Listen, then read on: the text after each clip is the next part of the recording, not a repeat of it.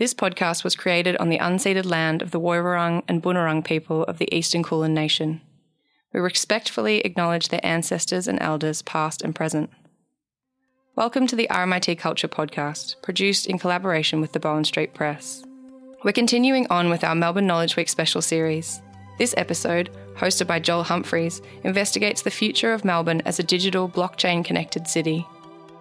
Melbourne's future as a digital city was curated and produced in collaboration with the Knowledge Week team at City of Melbourne and RMIT's ARC Centre of Excellence for Automated Decision-Making and Society.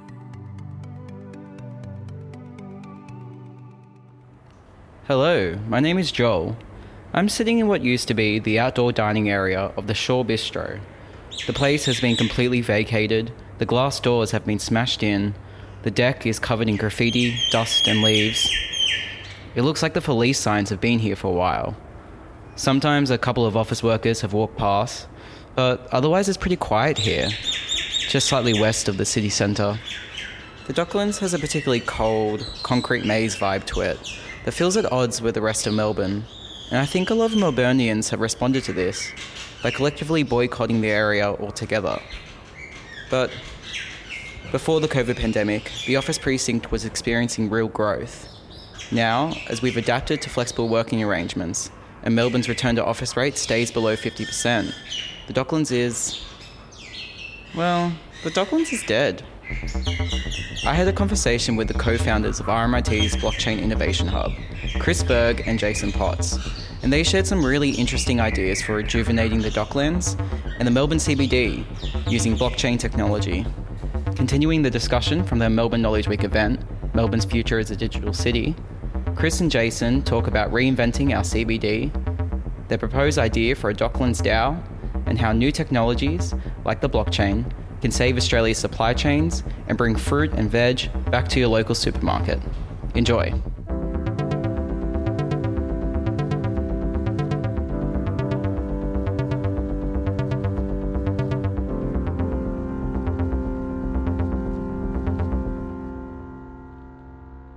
So first of all, happy 5th birthday to the Blockchain Innovation Hub.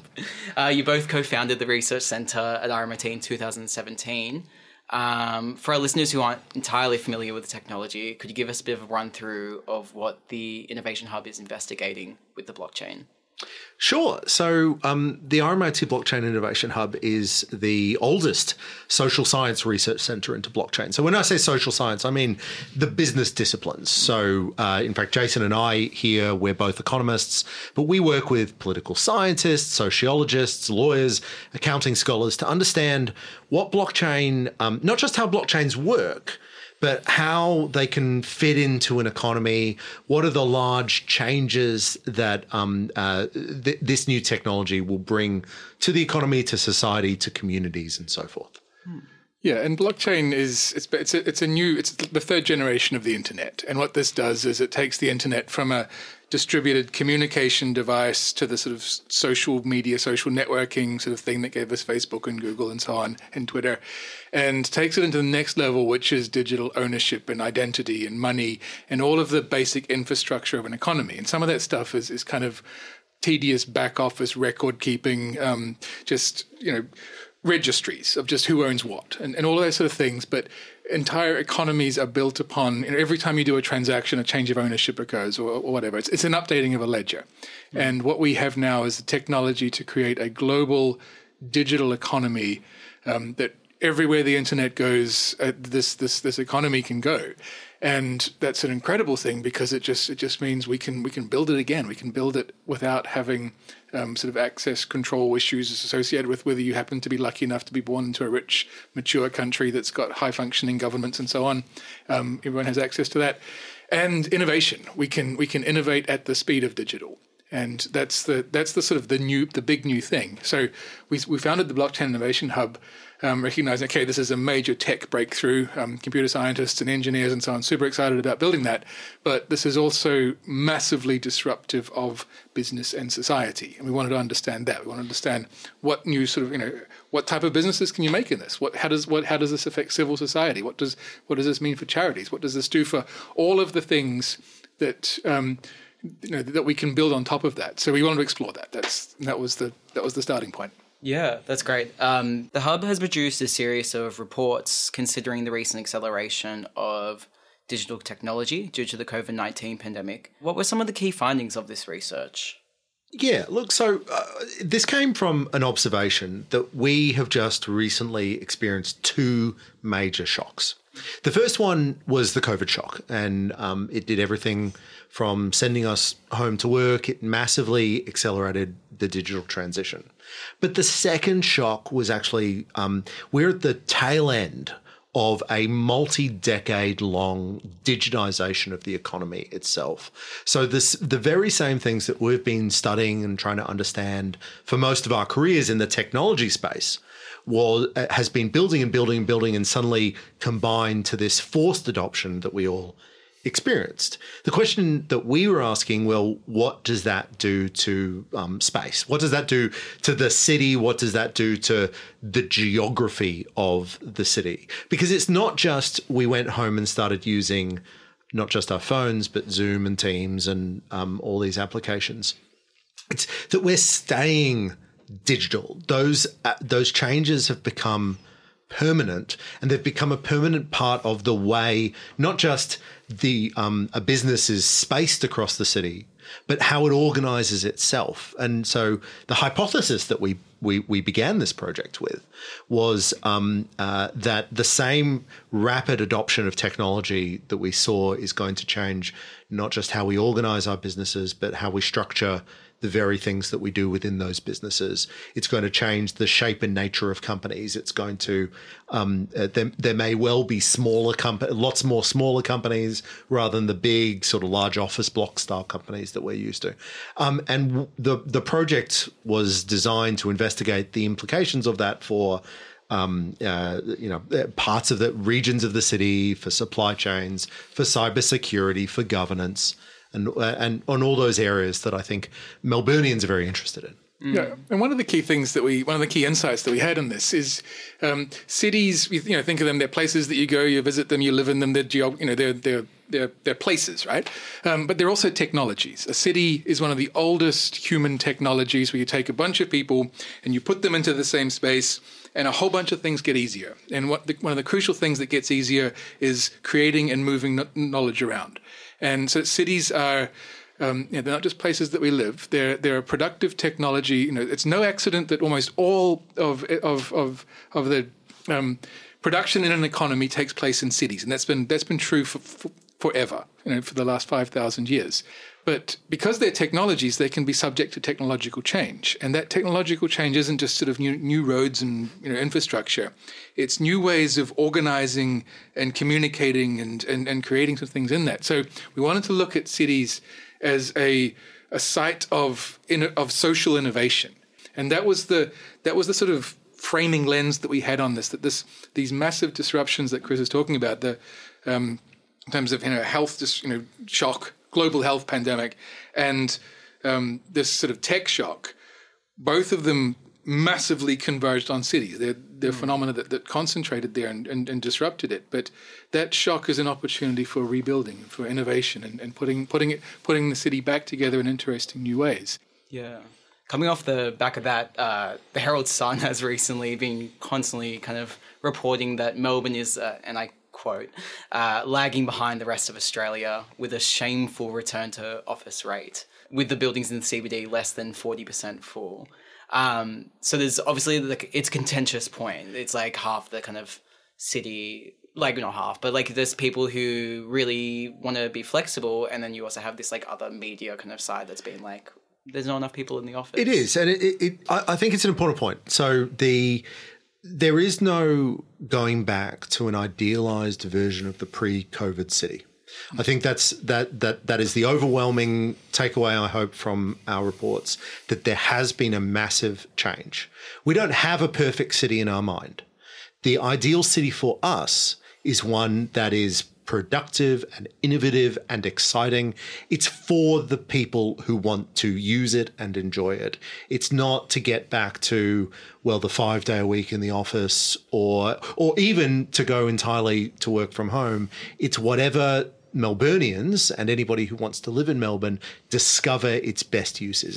And that's a key point, because it's not a city is an economic engine, but it's not, its purpose isn't to make the most money. Its purpose is to produce the most value for its citizens that live there. Now, some of that value might be cultural, some of it might be non-market, some of it might be environmental, some of it, it could be a complex mix of things. And that's what we're trying to discover. And the basic test of that is, do people want to come here?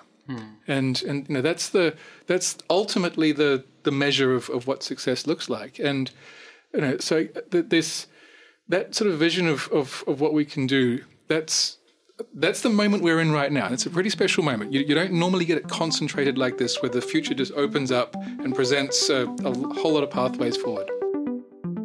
Okay, I want to take a second to unpack what we've heard so far. I'll start from the top and keep it fairly simple.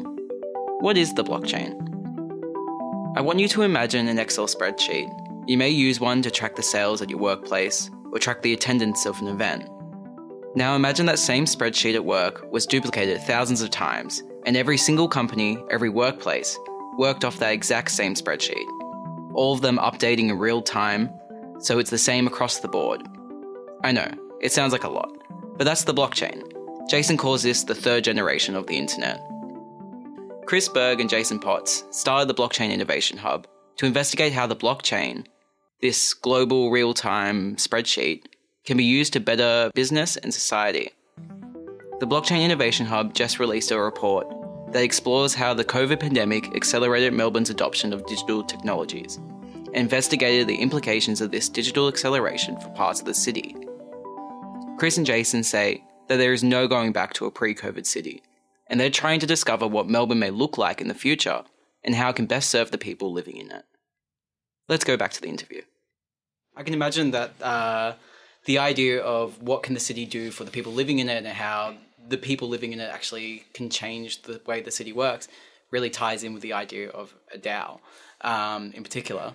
In your second report, you propose that Melbourne builds a new digital economic infrastructure with DAOs.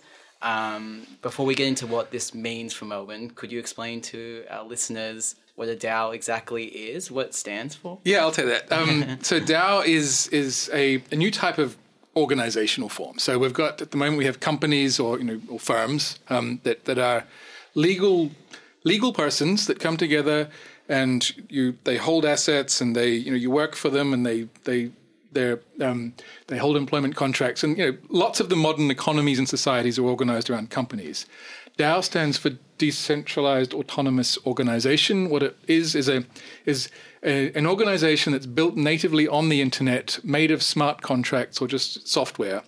But the breakthrough here is the idea that it's not a hierarchical firm that has a boss, and then you've got the sub-bosses and all the way down to the workers and so on.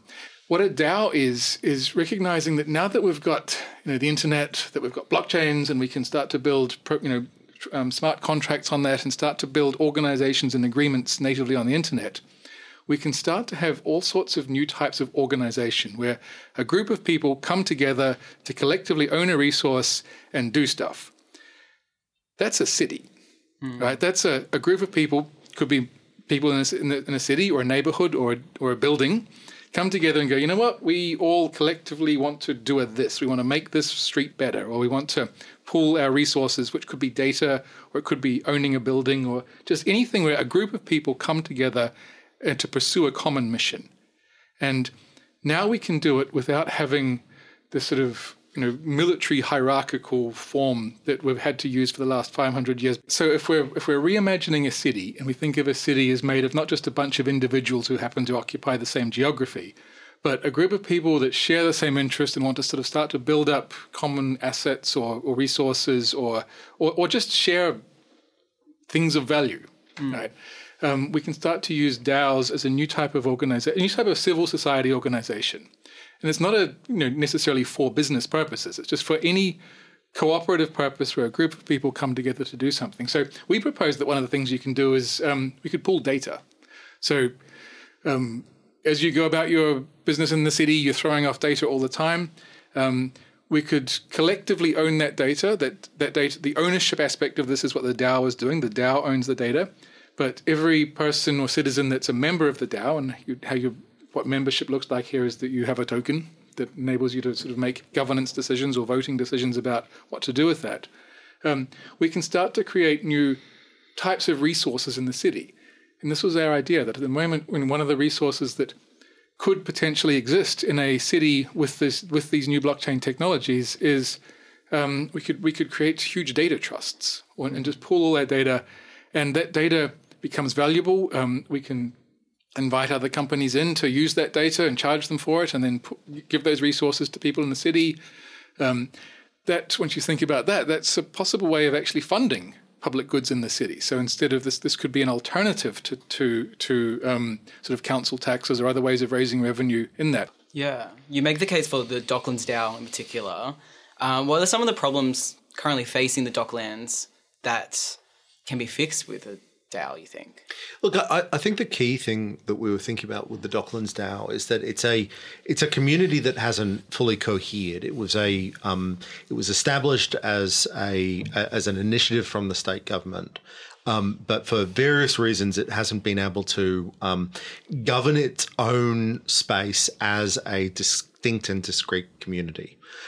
We think that a DAO structure actually would allow for that. We think that a DAO structure would allow for greater collective sharing of things of value, whether it's the data that Jason was referring to or some sort of treasury that could support public goods. It's actually a really exciting space for that sort of social experimentation.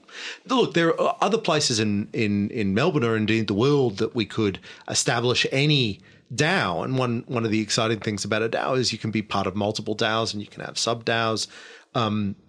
They are really communities of individuals with shared interests. So, in the future, we expect that you'll be a member of a local DAO geographically defined. You'll be a member of a DAO that might reflect your relationship to a hobby or to an online community that you have a affinity with. There's a wide variety of ways we can structure these DAO community relationships. People are kind of communing in their kind of suburbs and things like that on like Facebook groups. I think my parents are on like the Botany Facebook group in Sydney, and like my sister. Well, I'm on my local Facebook group as well because it's convenient, right? So, and there is a sense of, they're odd places, these community Facebook groups. But it's an interesting comparison. We've had online communities, and we've had them really since the internet began, and certainly since the first forums were released in the 1990s. But those communities have never been able to act together. There have always been discussion communities. There've been no infrastructure available to them to have any shared items of value, any way to manage the access into and out of those communities. And that's what DAO infrastructure provides them. It provides a way that we can take all these exciting local and even global communities, and we can allow them to work together to pursue shared goals with real resources. Yeah, and that's the key point, is that the sort of Web 2, Facebook type things, they're amazing communication infrastructures, but they are terrible ownership infrastructures and coordination infrastructures, and like they're not companies. They're not designed to hold and pool resources and own things and collect decisions. They're designed to discuss. They're a communications tool, not a far more powerful organizational tool. And that's what DAOs do, is that they have a layer of communication in them, but they also have a layer of contracting and ownership and execution and voting and governance and all that full stack that enables them to be far more powerful and functional. I'm part of a really good one actually at the moment. It's called Queer Museum of Digital Art, and it's like a museum DAO, and we collectively collect artworks from across the internet. And that's a really good example, right? So it's digitally native. It's of a particular community that has a particular bond to the other members of those community. It's motivated by intrinsic value. It wants to seek things together, and it's got a clear purpose, right? There's a reason that you would want to be part of it. There's a reason for it to do particular things, and there's a reason that you'd want it to be democratically organized. Again, it speaks to, like, we're just discovering what they can be used for, and we suspect that the nature of there are so many communities on the planet that are underserved by the infrastructure that they are presented with right now. DAOs can be that infrastructure. They are an enormous new menu of ways we can organize ourselves. New technologies don't come fully labeled with what they're for. They're capabilities. The value, it's not the case that this new technology has this value and you use it for this. That's not how tech works. Tech comes in and it's a capability to do something. And the hard bit is figuring out what the best, most interesting uses are and what the costs and benefits and consequences of that and who is it value to. And again, that's all experimental. The fastest way to do that is just to start building stuff and see what blows up. Yeah.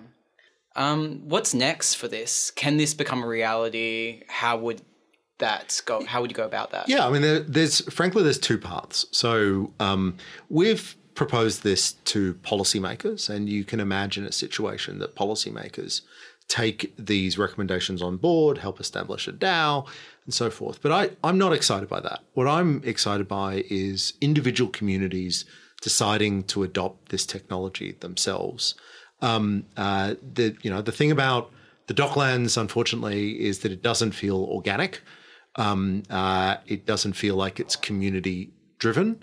I think that these sorts of technologies are best when they are organic, when they are community driven. So we can recommend that policymakers investigate how best to support these sorts of things. But I really think that the technology has to be adopted by the communities themselves.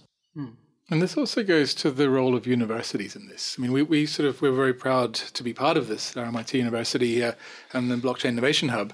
But how we see it is, the role of universities isn't to invent new technologies and push them out into the world and say, good luck, everyone. We've done our work now.